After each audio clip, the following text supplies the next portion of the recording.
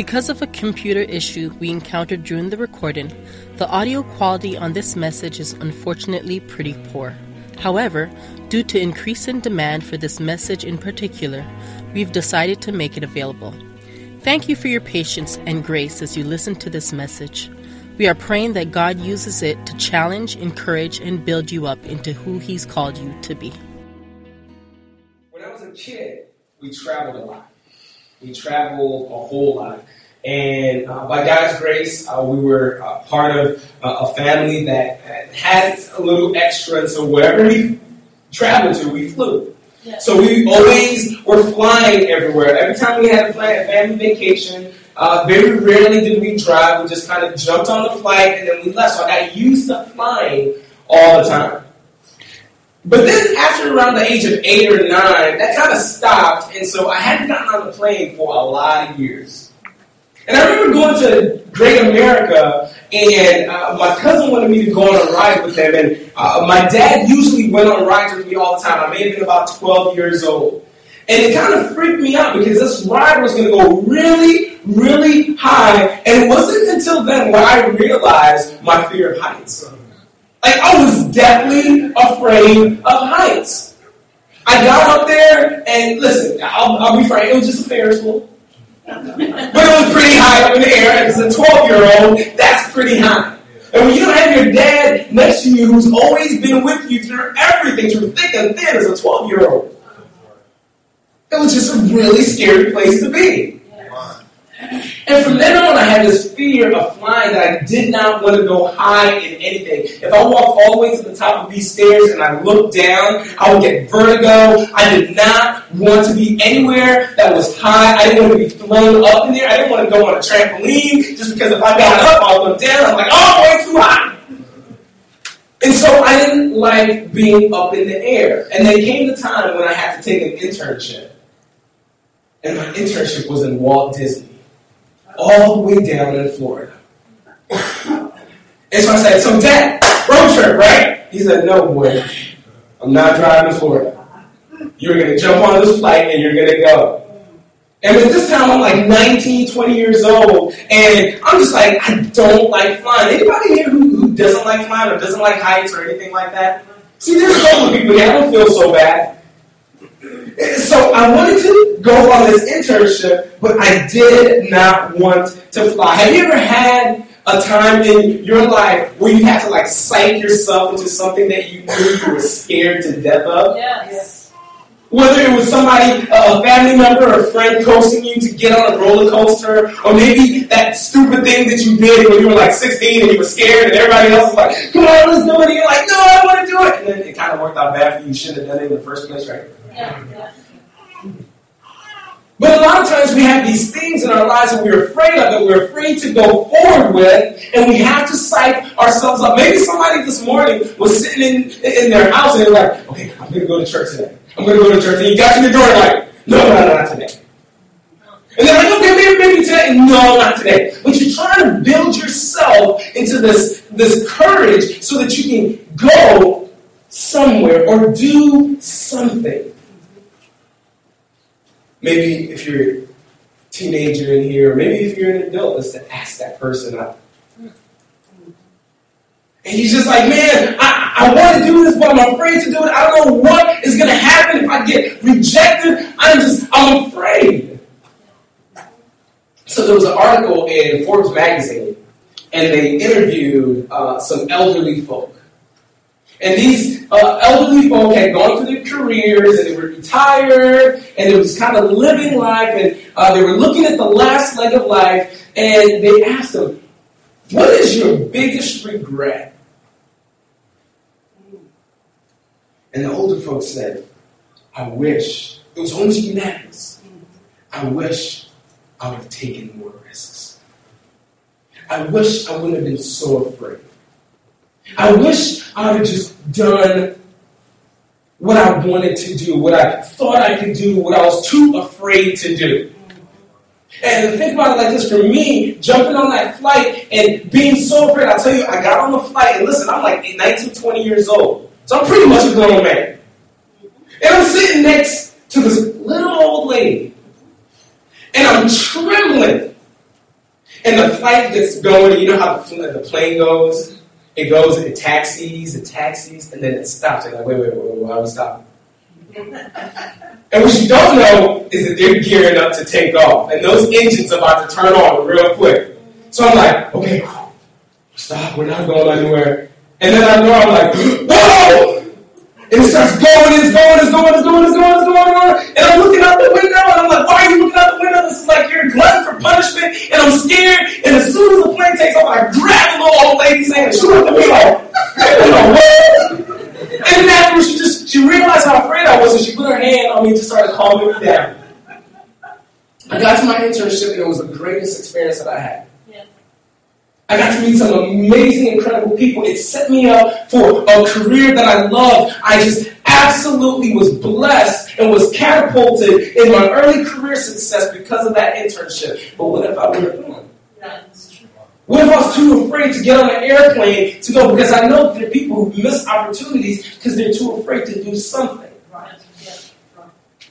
And the thing about it is that going to be you 20 years from now? Is that going to be you 30 years from now? Is it going to be you 10 years from now for some folks who are a little older than I am? That was a polite way of saying it. But that's what we came to talk about today. And the thing that we came to talk about today is simply this. The game will change in your life if you're willing to take risks.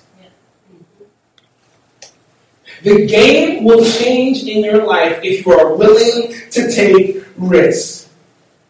And today, you and I have an opportunity to make a decision that may change the game in our lives. Let's pray. God, thank you so much. Speak to us this morning. Change the game, Lord. Give us courage to take that risk today. In Jesus' name I pray. Amen. Do me a favor, go to Matthew chapter 4, verses 18 through 22. That's where we're going to be at. The hour's almost past, and so I'm going to try to go through this message as quick as possible. Today's Communion Sunday. If you don't have a Bible, raise your hand. House crew will get one to you. We also have some pens, so if you need a pen, go ahead and raise your hand, and we'll get a pen out to you as well, too. So check it out. We're in Matthew chapter 4, verse 18 through 22. Let me give you a little background of what's happening right now. Jesus is now officially starting his ministry. So Jesus is going around, and he's calling his first disciples. And what a disciple is just somebody who is a follower. Somebody who sits under the teaching of somebody else. Somebody who says, hey, I'm validating your ministry because I believe what God is doing in and through you, and so I'm going to sit under your teaching and follow your wisdom. And so that's what he's doing right now. And as a 30-year-old in their culture, this is when it happened. A rabbi or a teacher couldn't become a teacher until they were at least 30 years old. And what they did is they would go and they would gather students all around them, and they would begin to teach these students everything that they know to help shape these students so that maybe one day they can all become a rabbi as well. So that they can carry on this teaching that they're teaching them. I'm pretty sure you've heard the text if you grew up in the church. Take my yoke upon you because my yoke is easy and my burden is light. What the yoke meant was this teaching. Jesus was saying, take my teaching upon you because my teaching is easy and the burden that it brings with it is light. Yes. So that's where we find Jesus now meeting his first disciples. In Matthew chapter 4, verses 18. And this is what it says in verse 18. It says, while walking by the Sea of Galilee, he saw two brothers, Simon, who was called Peter, and Andrew, his brothers, casting a net into the sea, for they were fishermen. So Jesus grew up in this region of Galilee, of Capernaum, in this area, and there was a sea that was next to it. It wasn't landlocked. It had a sea on one side, and then a small little lake that they call the Sea of Galilee in the middle of this region. And Jesus, because of what we know about his story, he was kind of like a wonder kid. I mean, when he was like 12, 13 years old, he's in the church building, he's in the synagogue, and he's reasoning with all of these teachers, these high-level scholars, and they're like, holy smokes, this kid! Why does he know so much? But at the end of the day, Jesus goes on and he lives with his parents and he plies his trade, meaning he's working daily, steadily in his job. And I'm pretty sure people are coming by and when they're asking him to fix something because he was a carpenter, and they're talking to him and he's spitting all this knowledge, and they're probably thinking, man, this is a smart kid. This is a really interesting guy. He seems to know so much. And so he was probably well known, and he comes up on a group of fishermen, Simon, who we know as Peter, his brother Andrew, and they're casting a net into the water. And this net is like, it's a cast net. It's got little weights around it. And what fishermen did, they threw it in there. And as it was dropping, it was trapping fish. And then they would jump in there and grab the net. And they would drag it back up. And individuals would help them pull it up. And so this is what they were doing. They were applying their trade. These guys were everyday workers. They were just doing what they needed to do to take care of the bills. They needed to pay for their home, and they needed to send money to their grandparents, and they needed to just take care of what they needed to take for. They were in their careers, like many of us sitting in this room. They were just working day by day, doing that thing that they loved, doing the thing that gave them life, doing the thing that left them feeling like, I've accomplished something today. You ever feel that when you had a good day at work? Yeah. When you're like, man, this is great. I worked hard. You go on Facebook and you tweet that. Man. Hashtag work hard. Hashtag no sleep. Hashtag sleep when you die.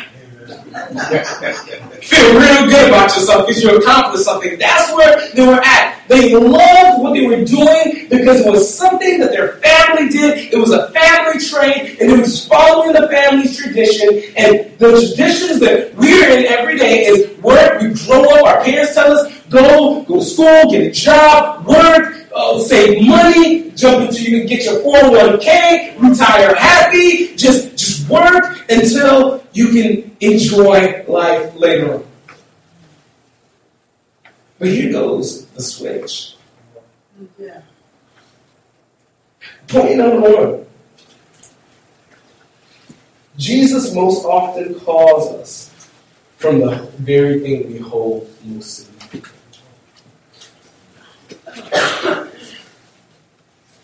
This was their livelihood.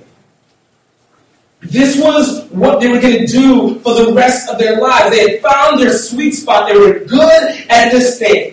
And so in verse 19, we follow up with what Jesus says to them. And he said to them, after he sees them on this boat, he says to them, follow me, and I will make you fishers of men. Follow me. Follow me. He's saying, abandon your job right now. Abandon everything that you know to do. Leave it all and follow me. This wasn't a situation where he was suggesting maybe a thought. Hey, would you he didn't come up there and just say, like, they're working. He comes up on the job and says, hey guys, how you guys doing? Oh, good, what's up, Jesus? Yeah, we know about you. Hey, what's going on? Yeah, man, you're doing what a kid, dude. Yeah, man, we love you. Love what you're doing. He's like, hey, so guys, since you love what I'm doing and everything, would you consider, like, kind of maybe if you have a little bit of time, maybe like if you can get to clear up your schedule a little bit, would you mind like kind of following me a little bit? That's not what he said. Jesus said, follow me. It wasn't a question. It wasn't a multiple choice. It wasn't, Isaiah, you've been in school, you've been taking those tests, and they give you multiple choice questions. Lily, you see multiple choice questions on your test. Jesus wasn't giving you guys, he wasn't giving them a multiple choice. Remember when you were young, you were in school, and you wanted to date somebody, whatever that meant when you were in the third grade, you're like, will you go out with me? I don't even know what that meant. It's kind of like, hey, will you go out with me on the playground or something like that? And then you had that little sheet of paper that you would fold up nicely and send them that had hearts on it. And Tyler was smiling because he knows exactly what I'm talking about. He's like, will you go out with me? Yes, no, maybe. And you prayed. Then you would at least get a maybe. Because that means you were still in the game. And she was playing hard together. This isn't what Jesus was doing. It was simple, but an authoritative statement. Yes. Follow me. Yes. Yes. Point number 2, Jesus doesn't speak in suggestions. He speaks in directives.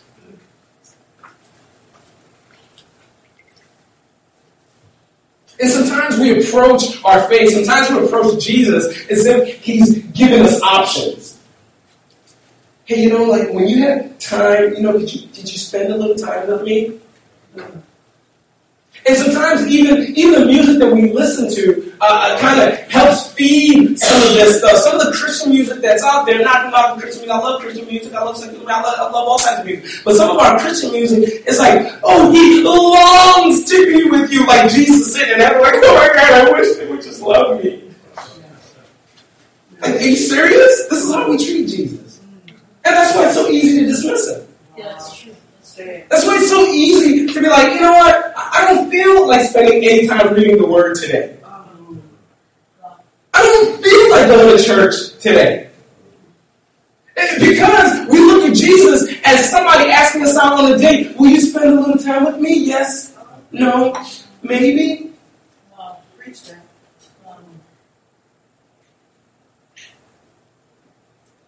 Verse 20. Actually, in verse 19 is still there. It says, follow me and I'll make you fishers of men. Fishers of men. What does that even mean? Imagine going up to the gym. You got all these bodybuilders. I don't know why I went like this. I guess that's how bodybuilders work. But they're in the gym, they're working out, they're pushing way hard. And you come to them and you're like, we're going to get some men. And what type of reaction are you going to get?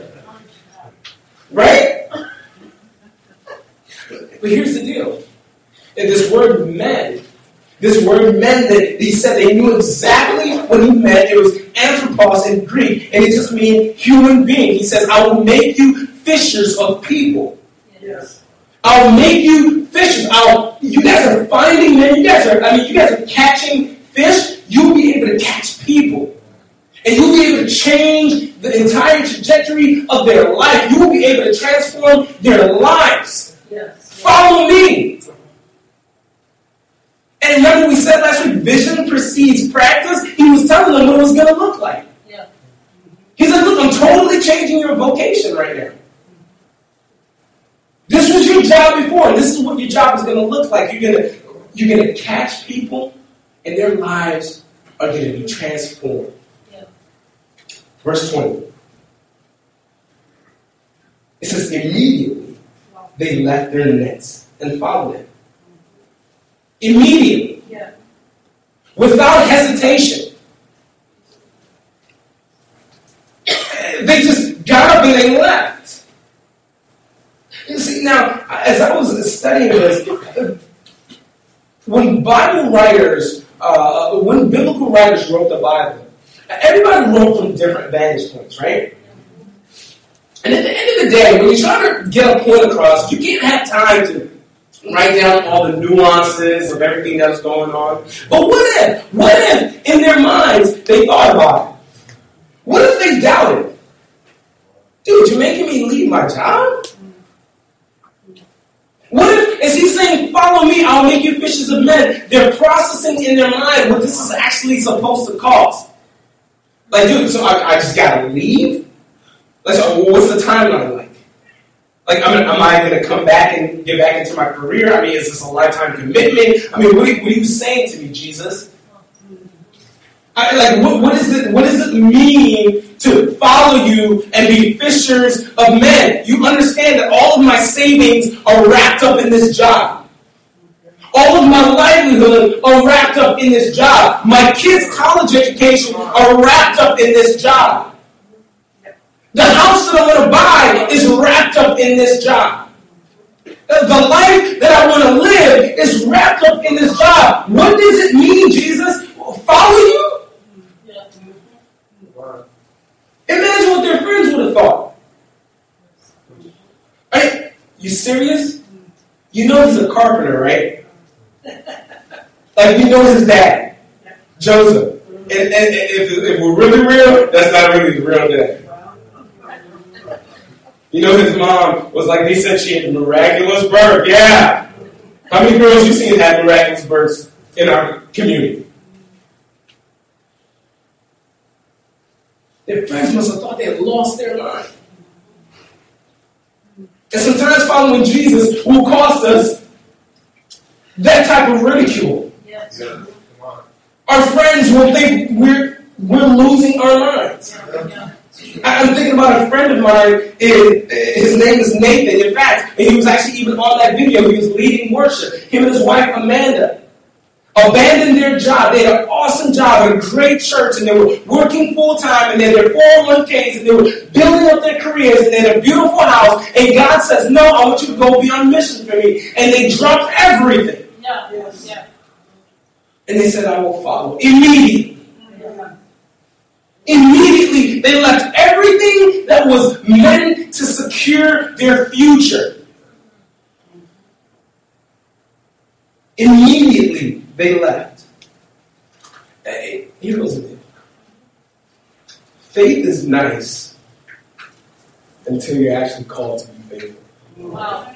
That's right. Say that again. Point number 3. Jesus doesn't call us to be a temporary volunteer, but a lifelong servant.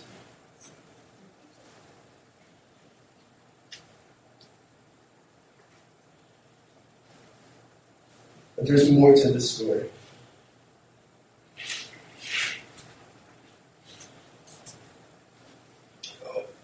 What would make them just leave? Or what would make them just get up and go?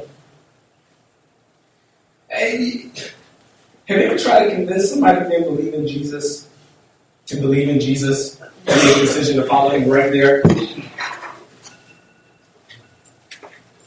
Hey, have you felt the apprehension that comes from that? Have you experienced that tension you see in somebody's life where you're like, hey man, I just want you to listen. I made the decision to follow Jesus, the best thing that ever happened for me. You should do the same thing. And they're looking at you like you're a fool.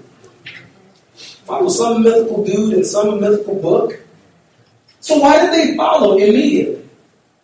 And this is what we find out. That Peter and Andrew had actually been followers of Jesus for about a year.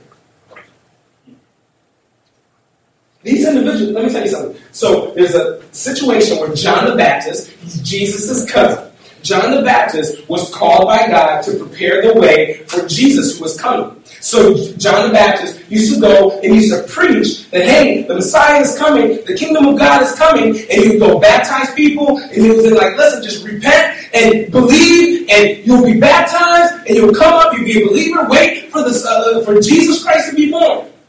The Messiah is coming. The Savior of the world is coming. Repent, repent, repent. So everybody knew, and he kind of developed a name for himself, and he was seen to be this legit dude. So he had a lot of followers. People followed him. They were his disciples. And so there's one time he's hanging out with his disciples, and he's baptizing like he does, and he sees Jesus walking up. And he says, whoa, there goes the Lamb of God. That's the dude who I've been talking about.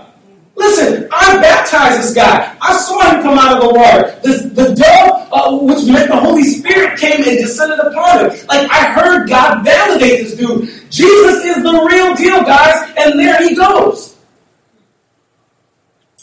Check it out what he says. John 1:40 through 42. It says, one of the two who heard John speak and followed Jesus was Andrew, Simon Peter's brother.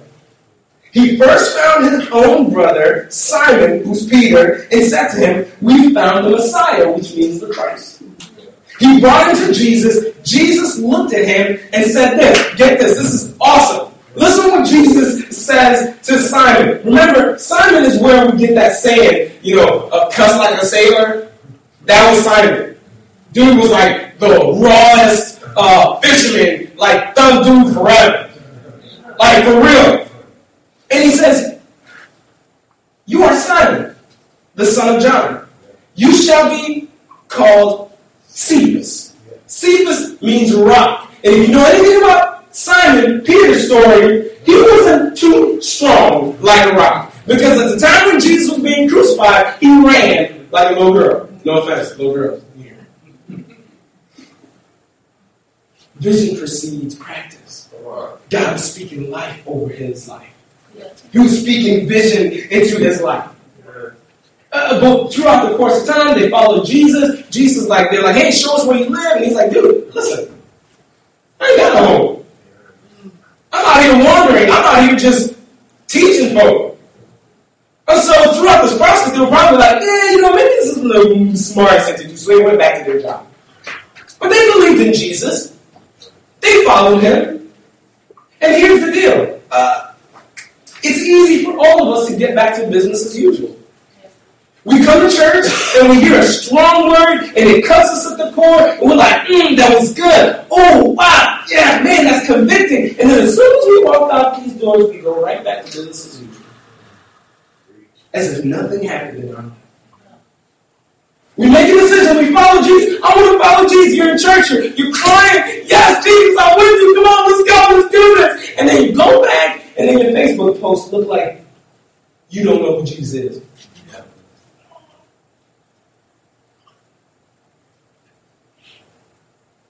Jesus was not calling people who didn't know him.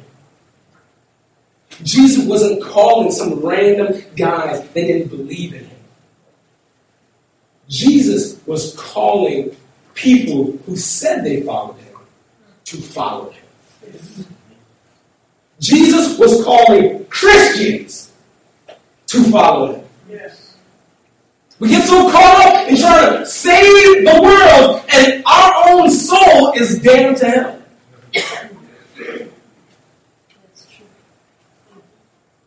Point number 4.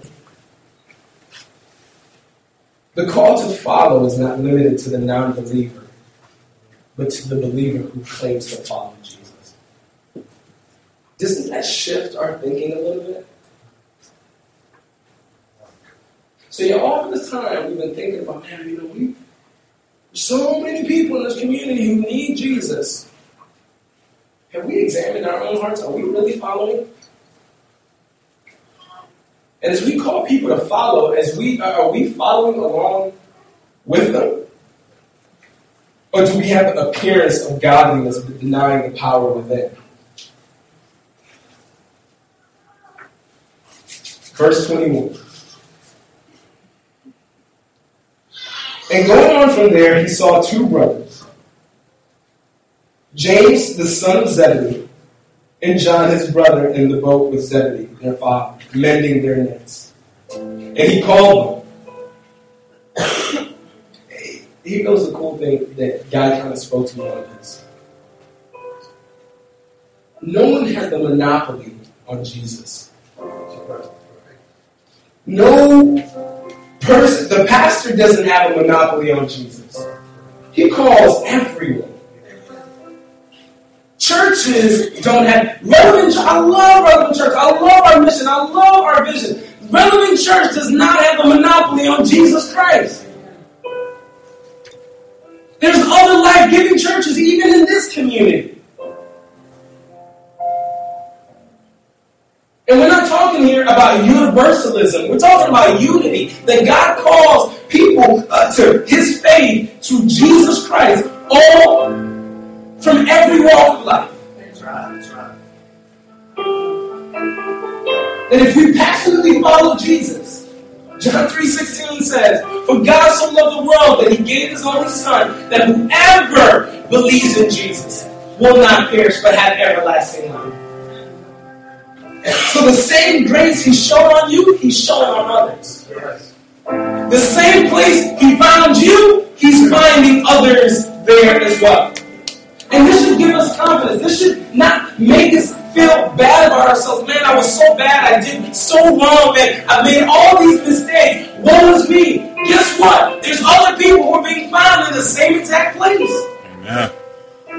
There's no perfect people allowed. And then on the flip side, it keeps you from keeping others at such a high standard that you're like, oh man, they're better than me.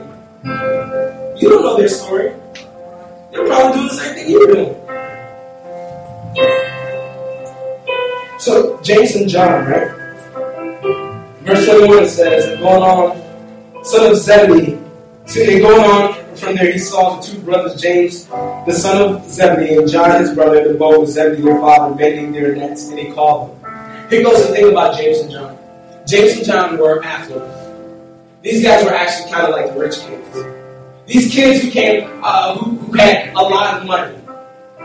These kids had servants all around them. How do we know? Because Mark 1:20 says this. And immediately he called them, talking about James and John. And they left their father Zebedee in the boat with their hired servants and followed him. See, when you think everything is going good in your life, when you feel like, hey man, I don't have health problems, I've got money in the bank, it makes it a little harder to follow Jesus. It makes it a little bit more difficult to make that decision and say, hey, I'm going to walk away from all of this that I have and put my faith and trust in Jesus.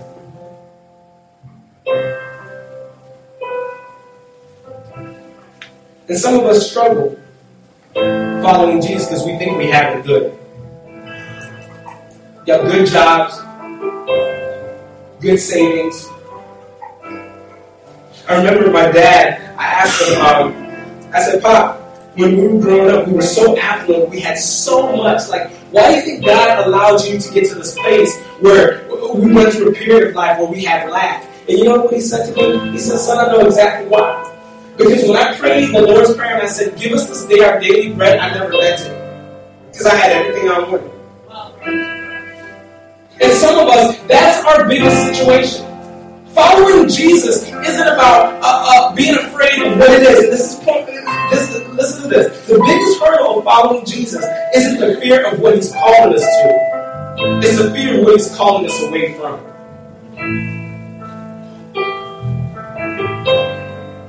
And some of us have hang-ups that we don't want to leave. We've got places in our lives that we're holding on to, that we're coddling, that we're saying, I don't want to go. It doesn't matter what you have over there. I like this here. I like my comfort. I like my peace. I like my sin. I like my addiction. I love my money. I love my kids.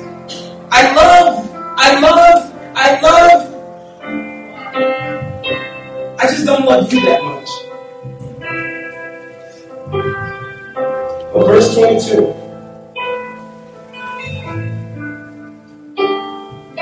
It says, immediately they left the boat and their father and followed him. It's interesting.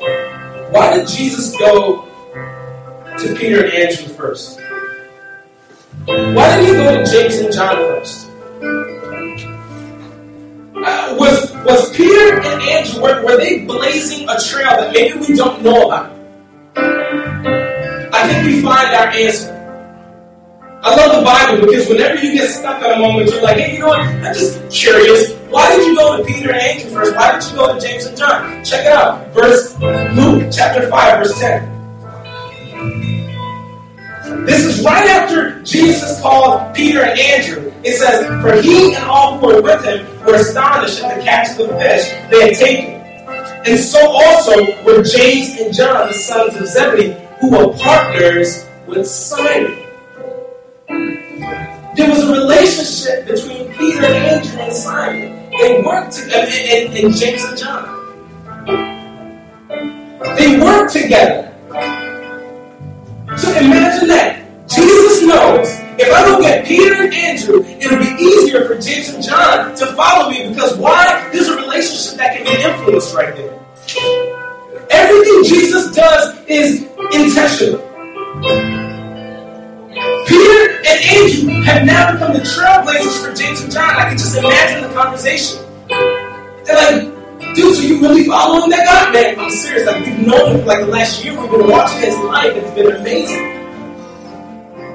And we love what he's doing, and we believe in his ministry. And we're going to go, man. And really, I think y'all should go with us.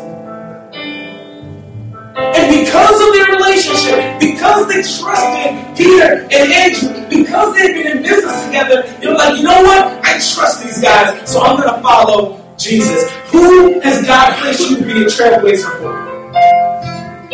God has said, follow me to you. Who are you blazing a trail for? Who is he putting you in relationship with that? At one point in time, they're going to come to you and say, so what's up with this Jesus thing? What's up with this church thing? What's up with this faith thing? And you're going to be able to say, like, I know Jesus. I've followed him for like a year, 2 years, 10 years, 20 years. And guess what? It's the best thing that's ever happened to me. And they know you, and they trust you, and they love you. So they're like, you know what? Based off of your witness, I'm going to follow him too. Because I know you're legit. Point number 5. Our last point of the day. Our call is not only to passionately follow Jesus, Relevant Church, but also to live passionately and inspire others to join the journey. Amen. We are that church. Faith is for me, but it's not about me. My relationship with Jesus is for me, but it's not about me. Both Peter and Andrew, James and John, and the rest of the disciples, we know Matthew, we know all these other guys who had good jobs and they were in their careers and everything was going good. But they left the good life so that they could embrace the God life. Are we going to do that as well too? Because the game changes when we take risks. The game changes when we take risks. See, the disciples weren't under the spell. These were individuals that God called. They probably weighed their decisions. They counted the cost. They figured, man, this is going to be a hard deal. But they took the risk.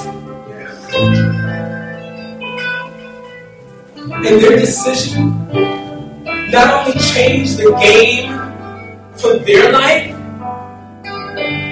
but it blazed a trail for you and I who are sitting here today. So what will it take for you to change the game? What is God calling you to walk away from? What is God saying? If you would leave this one thing, you can experience the life that I have for you. That thing that you can hold on to, we all have that thing. And all this week, I wrestled with God. I'm like, God, this message is a little difficult because I've got a thing. You've got a thing. As the old Baptist preacher used to say, you got a thing, I got a thing, all God's children got a thing.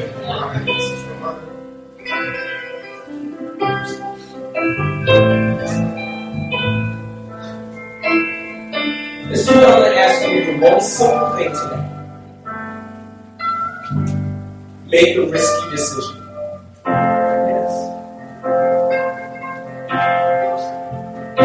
The game changes when you make a risk. When you take a risk. So make a risky decision. When you walked in, all of you should have had a sticky note in front of you on your handout. And today, I believe God is telling every single one of us in here that you've got one thing that you keep holding on to. Maybe it's your job. I'm not saying quit your job. I'm just saying maybe you're putting that in front of God. Maybe it's your comfort. Maybe it's your leisure.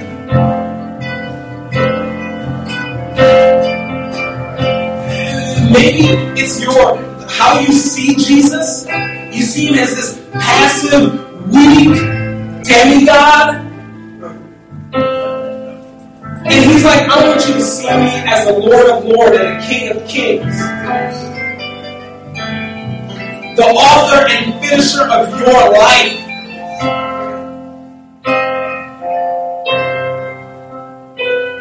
Maybe a risky decision. Maybe for somebody in here, that risky decision will be actually following Jesus for the first time in your life. Jesus went to the cross and suffered punishment, suffered ridicule, suffered shame, so that he could pay the penalty you deserve. Because you're messed up, I'm messed up, we're all messed up, and only through Jesus Christ do we find our perfection. So today maybe it's you. And if that's you on your connection card, just check off. I want to make a decision to follow Jesus. Maybe for somebody else it's being baptized. And that's going to change the game in your life. Not because baptism is magical, but because you're saying, I'm dying to myself and I'm living for Christ. And let me ask for the Christians in here. Because remember, Jesus wasn't talking to a bunch of non-Christians. He was talking to believers. People who claim to follow him. He came to them and said, follow me. I should tell you something. What's your one thing? Make a risky decision today. Let me close out with this verse. I'm already going over my time, but I just got to share this verse with you guys. It's found in Philippians 3. This is Paul. Somebody who had all the clout. He had all the prestige. He had everything that he needed in life. He didn't need this Jesus thing. He didn't need to do any of these other things. He was like, man, he could have been good just where he was. And this is what he said. After experiencing Jesus Christ, Jesus said, follow me, and Paul followed. And this was the result. But whatever gain I had, I counted as loss for the sake of Christ. Indeed, I count everything as loss because of the surpassing worth of knowing Christ Jesus, my Lord. For his sake, I have suffered the loss of all things and count them as rubbish. I count them as dirt. I count them as nothing in order that I may gain Christ. So Jesus is sitting with a group of his disciples after they've been following him for a while. They're sitting at a table and they're eating dinner. And he pulls the bread and he breaks the bread that they were eating. And he tells them, this is my body being broken for you.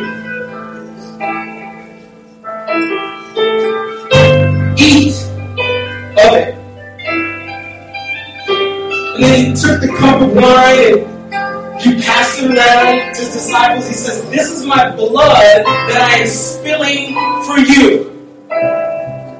You think following me has been a sacrifice? Look what I'm doing for you.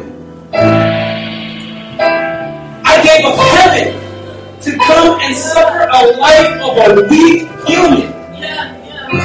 And then die at the hands of the very people who I came to save for you. And he says, as often as you eat of this bread, as often as you drink of this cup, you're doing it in remembrance of me. Because what you're saying is, I will follow. I am no longer a slave of fear of what I'm going to lose. Because I count it all as rubbish. I count it all as low. I count it all as nothing. For the sake of Jesus Christ, my Lord. So on your speaking of that you got, make a risky decision. That first thing that comes to mind, that you know you wrestle with, that stands between you and a true, authentic relationship with Jesus Christ. We've got trash cans right next to the elements of the bread and the wine. That's grape juice. Smell like I need to sit. And before you take of the elements, I want you to count it all rubbish. That thing. Put it in the trash and leave it there. And when you walk out of here, walk out saying, I will follow. God, I thank you for everyone here. God, I thank you for your word. And I ask, God, that you may move on our hearts, you will move on our minds, God, that you will convince us of those things that we've been holding on to. That keep us from truly following you. Those things that we know keep us from a true relationship with you.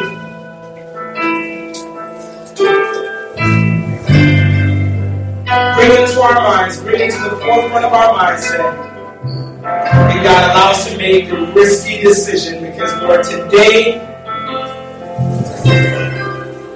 we've come to know that the game changes when we take risks. Thank you for your body. Thank you for your blood, Jesus. Thank you for what you did for us on the cross. And God, as we take part in this communion service, may we determine to follow you. In Jesus' name I pray.